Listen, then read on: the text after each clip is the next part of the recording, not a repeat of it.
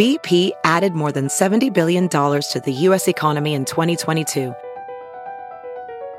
Investments like acquiring America's largest biogas producer, Archaea Energy, and starting up new infrastructure in the Gulf of Mexico. It's and, not or. See what doing both means for energy nationwide at bp.com/investing in America. VR training platforms, like the one developed by Fundamental VR and Orbis International, are helping surgeons train over and over before operating on real patients. As you practice each skill, the muscle memory starts to develop. Learn more at meta.com/metaverseimpact. I wish she was here today, but she was taken from us. Accused Long Island serial killer Rex Heuermann now charged with the murder of a fourth sex worker, Maureen Brainerd Barnes, who went missing in 2007. This indictment marks a change in the investigation. The grand jury investigation of the so-called Gilgo 4 is over. We have 7 new details in documents just released charging Heuermann with that fourth murder. I'm Anjanette Levy. It's Tuesday, and this is Crime Fix. Rex Heuermann now faces a second-degree murder charge in the death of Maureen Brainerd Barnes. When Heuermann was charged with the murders of Melissa Barthelemy, Megan Waterman, and Amber Costello last summer, the Suffolk County DA made it clear that Heuermann was the prime suspect in the murder of Brainerd Barnes. Following Heuermann's appearance in court, Maureen Brainerd Barnes' daughter, Nicolette, spoke about her mom. It was actually the first time she had done so publicly. I'm here to speak for my mom, Maureen. I was only 7 years old when my mother was murdered. Her loss drastically changed the trajectory of my life. There are countless times I needed her and she was not there. I remember she read to me every night, and now I can no longer remember the sound of her voice. I wish she was here today, but she was taken from us. For years, it looked like there might not be charges filed against any suspect for the murder of my mother. While the loss of my mom has been extremely painful for me, the indictment by the grand jury has brought hope for justice for my mom and my family. I owe so much to my mom, and I know that she would want me to speak out for her in this process and let everyone know who she really was. Even though it was difficult for me, I'm doing this because I want her to be remembered as the loving mother that she was. It took some time to get enough evidence to file these charges. Brainerd Barnes disappeared before the other victims, so her body had been in the elements a lot longer. Additional DNA testing was needed, according to Suffolk County DA Ray Tierney.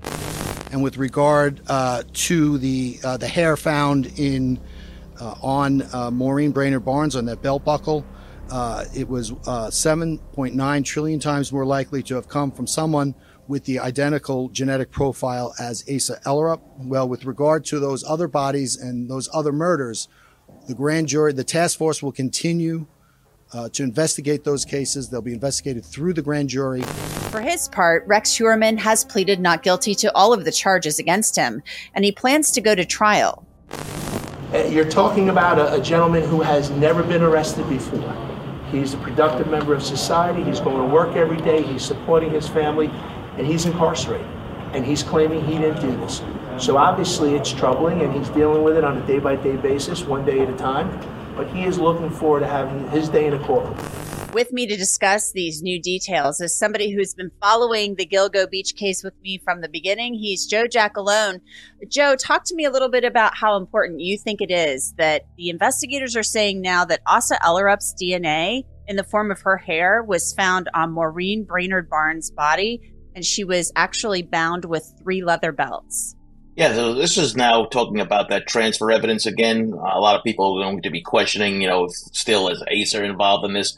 Most of this can be, talked about transfer evidence. Comes from the vehicle, comes into the bag, comes on the tape, the belts, what have you.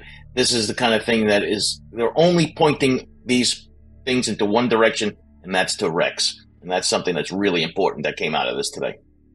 Yeah, and let's hit on that next. There are some new records that have come to light from the search of Rex Heuermann's storage facility, including some credit card records.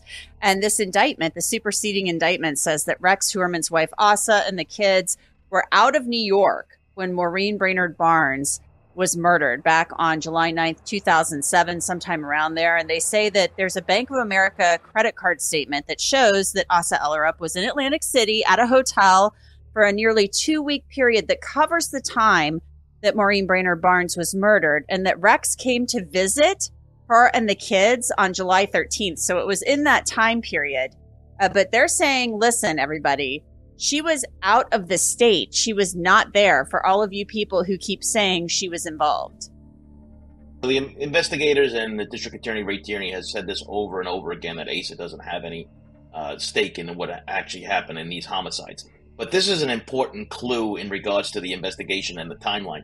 Listen, the police don't release things that are coincidences. They're trying to show everybody, trying to pinpoint the time where this the incident happened between the suspect Rex Heuermann and Maureen Brainerd Barnes, and the fact that they have this document that shows a specific time where Rex then goes to Atlantic City a few days later. So now we can kind of narrow down the timeline for the homicide that happens within a specific date and time, which is important because when you have an investigation going on of a homicide, you need to have those timelines done. The victim's timeline, the suspect's timeline, and then the investigator's timeline. And you got to see where that victim and the suspect cross.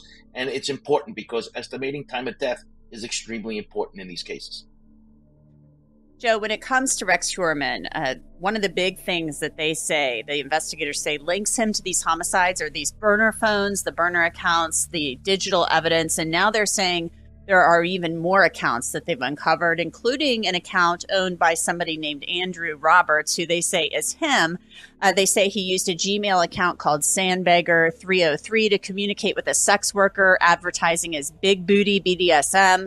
There were internet searches for things like medieval torture of women, wooden pony porn, skinny white teen crying porn, Long Island mistress, BDSM, among others.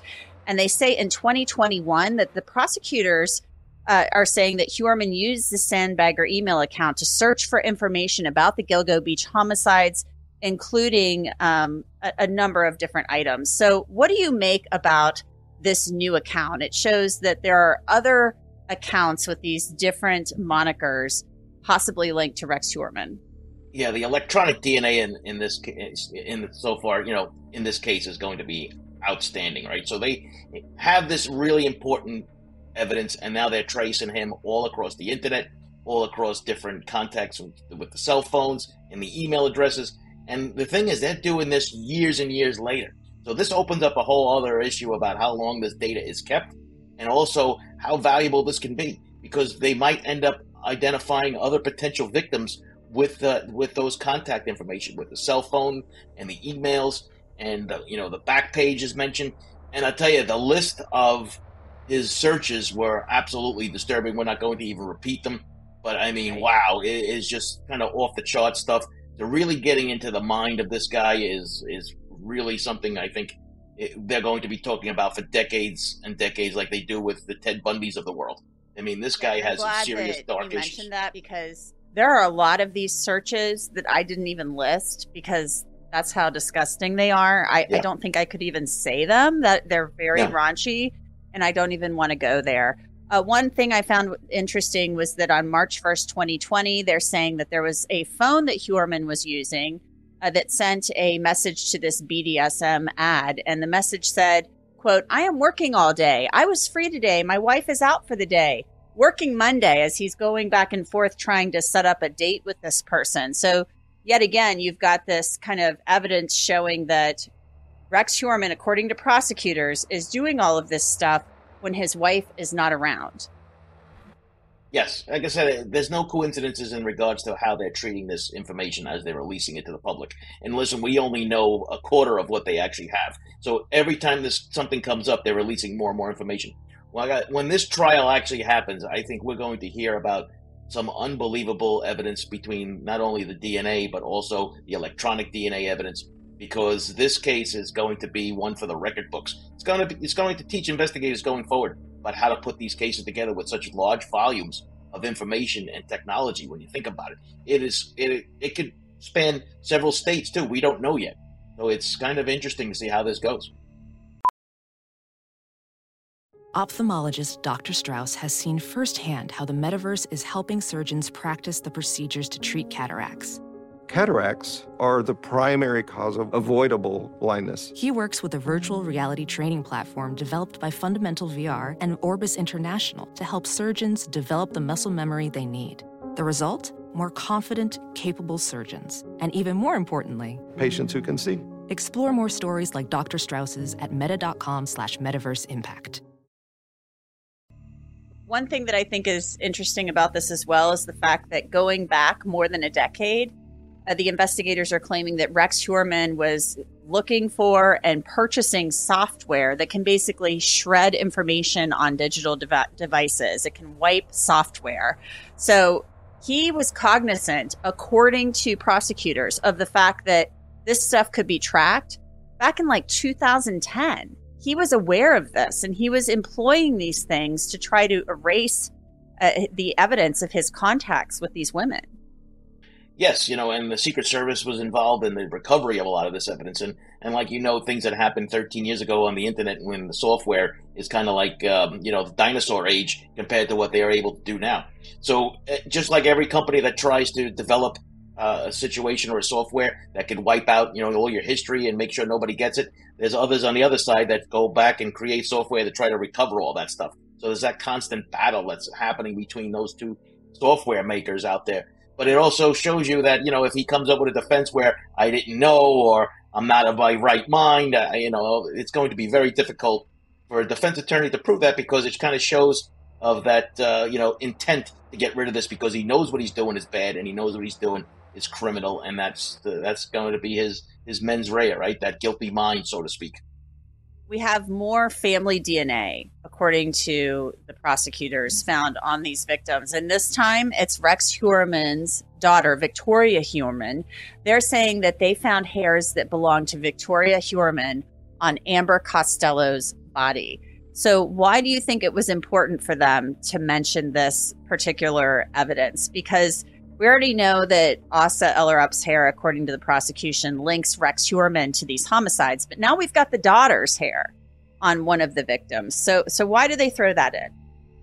Well, it's important because when you get a mixture of DNA samples from a crime scene, you have to eliminate and exclude all others as potential suspects. And that's the name of the game of an investigation. And this is what they actually did here. So they had at least 3 DNA deposits of different varieties. And then they went about their business on how to go about getting those exemplars and elimination samples.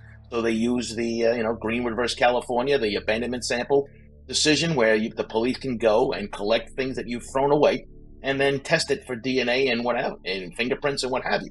So it is a real testament of how this investigation developed and how well that they dotted their I's and crossed their T's. Because the defense attorney is going to say, well, there are other pieces of DNA here that you didn't identify them. Maybe those people were the killers. They're actually eliminating all those arguments right now as we speak. So they're putting a nice bow on this case, and I really like the way that the district attorney has really put this together, as well as the Suffolk County investigators and task force. Another thing we learned from these new documents, Joe, was the fact that we knew that they were tailing Rex Heuermann. Of course, they had him under surveillance. They were following him everywhere. But now we found out they were actually following members of his family, including his daughter, Victoria Heuermann. They actually followed her onto a train. There is a photograph of her sitting in a seat on a train. And the way they got her DNA to begin with was they went through some trash. She tossed away a can of a Monster Energy drink, and they got a DNA sample that way. So they weren't just following Rex Heuermann. They're following the entire family. What do you think of that? Yeah, that's exactly what they needed to do, because they needed to get those elimination samples. And that's the only way to do it, because if you walked up to her and said, listen, we're the police, we think your father's a serial killer, that's not going to work. So they need to do this covertly. They need to do this. And listen, I can guarantee you this wasn't a one-time out, lucky, one-off event. They probably had to do this several times in order to try to find and follow her, in order to try to find it. It's also a good indication that, they kind of did their due diligence on this. They spent the time, they spent the money and the effort to make sure that they got these samples and that they were able to attach these samples to ones found at the crime scene, because then it leaves no other answer other than Rex. And I think that's really going to be damaging for the defense to try to even explain this away. And just to touch on this whole thing about the DNA again, something that piqued my interest was the fact that they're saying in these documents that they have talked to Asa Ellerup, and it sounds like they were cooperative, both the wife and the children. They gave DNA samples willingly to the police. So it's not like, it doesn't sound like they had to go get a warrant. It sounds like they said, yeah, you can take a swab or what have you. So I found that to be interesting. One of the other developments is that the fact that they're saying that Asa Ellerup's hair was found on the outside of the head area of Megan Waterman. And there was also male hair found on Megan Waterman that was linked to Rex Heuermann. We kind of already knew about that. But again, it's just some more evidence from the home or the truck linking Heuermann to these bodies, according to the prosecution. Right. And I'm just going to try to simplify that a little for the viewers because there's some confusion with this. You can only get a DNA sample from somebody. I call the 3 C's: court order, through consent, or through covertly, which is the abandonment sample. So once they had it, because the district attorney specifically said mitochondrial DNA. And I always tell my students, just remember M for mom. That's for mitochondrial. That's the only way that you're going to get that DNA is the mom's family. So you're missing half the family. The nuclear DNA contains the entire nucleus, which is the entire family. Now, this had to do with hair follicles. And here's the breakdown. The hair shaft only has mitochondrial DNA. The bulb is what contains the nuclear DNA. So that's why investigators needed to get those consent samples after that they had, so that they had the mitochondrial DNA and attach it to the nuclear DNA, which the district attorney rightly called it the gold standard. And that's basically what they did here. So they really did a textbook style here investigation with the DNA. And that's about the easiest way I can explain it. Joe, Rex Heuermann is now charged with murders of 4 sex workers. But that doesn't mean that this investigation is anywhere close to being over. There are still a number of other sets of remains that were found along Gilgo Beach. Some remains that were found on Fire Island, or at least parts of remains that were found on Fire Island. So where does the investigation go from here? Where do you see it going? And do you think that Rex Heuermann could face charges in possibly other cases? I mean, some of these other cases are much older. Well, from the very beginning when this investigation first launched, I had the theory that this was one serial killer responsible for all of these bodies, all of them from Manorville all the way to Fire Island to the Gilgo. And the reason why I said that, it was somebody whose MO had changed from picking girls up off the street and then have to dismember them because someone could have seen something, to where he then transferred himself to the electronic, the internet, and then the burner phones, where he felt more comfortable, and the reason why he didn't have to dismember anybody. So I believe technology had a lot to do with how this person transitioned from doing what he was doing, and also the fact that when you're looking at some of these cases now, when I was asked about this a long time ago, I said you need to concentrate on the Gilgo 4 because we can all agree that there was one person responsible for those 4. The other cases are going to be hard, but there's one case in particular, Anjanette, that I'm looking at really close, and that's the case of Peaches. Her body was found in a bucket, a plastic bin, in a place called Hempstead Lake State Park, and her toddler was found out on Gilgo Beach. And the reason why I focus in on that case is because the FBI was already involved in identifying her. And the second thing is, inside a plastic container, she was wrapped in a blanket, if I remember correctly, and there was some other items in there where we might get lucky, where a DNA sample was attached to it, whether it's a hair follicle or something like that, because it was in a contained location. So that's the case that I'd be focusing on next. And for investigators, listen, the case doesn't end when you make an arrest. You have those 4 cases now that are clearly in the hands of the district attorney. Investigators now will go start seeing what else they can find on those other cases and see if there's any ties. You have somebody who's already is suspected of 4. Could it be more? Of course, you always stick with that, but you have to develop your theories and keep on going and collecting evidence.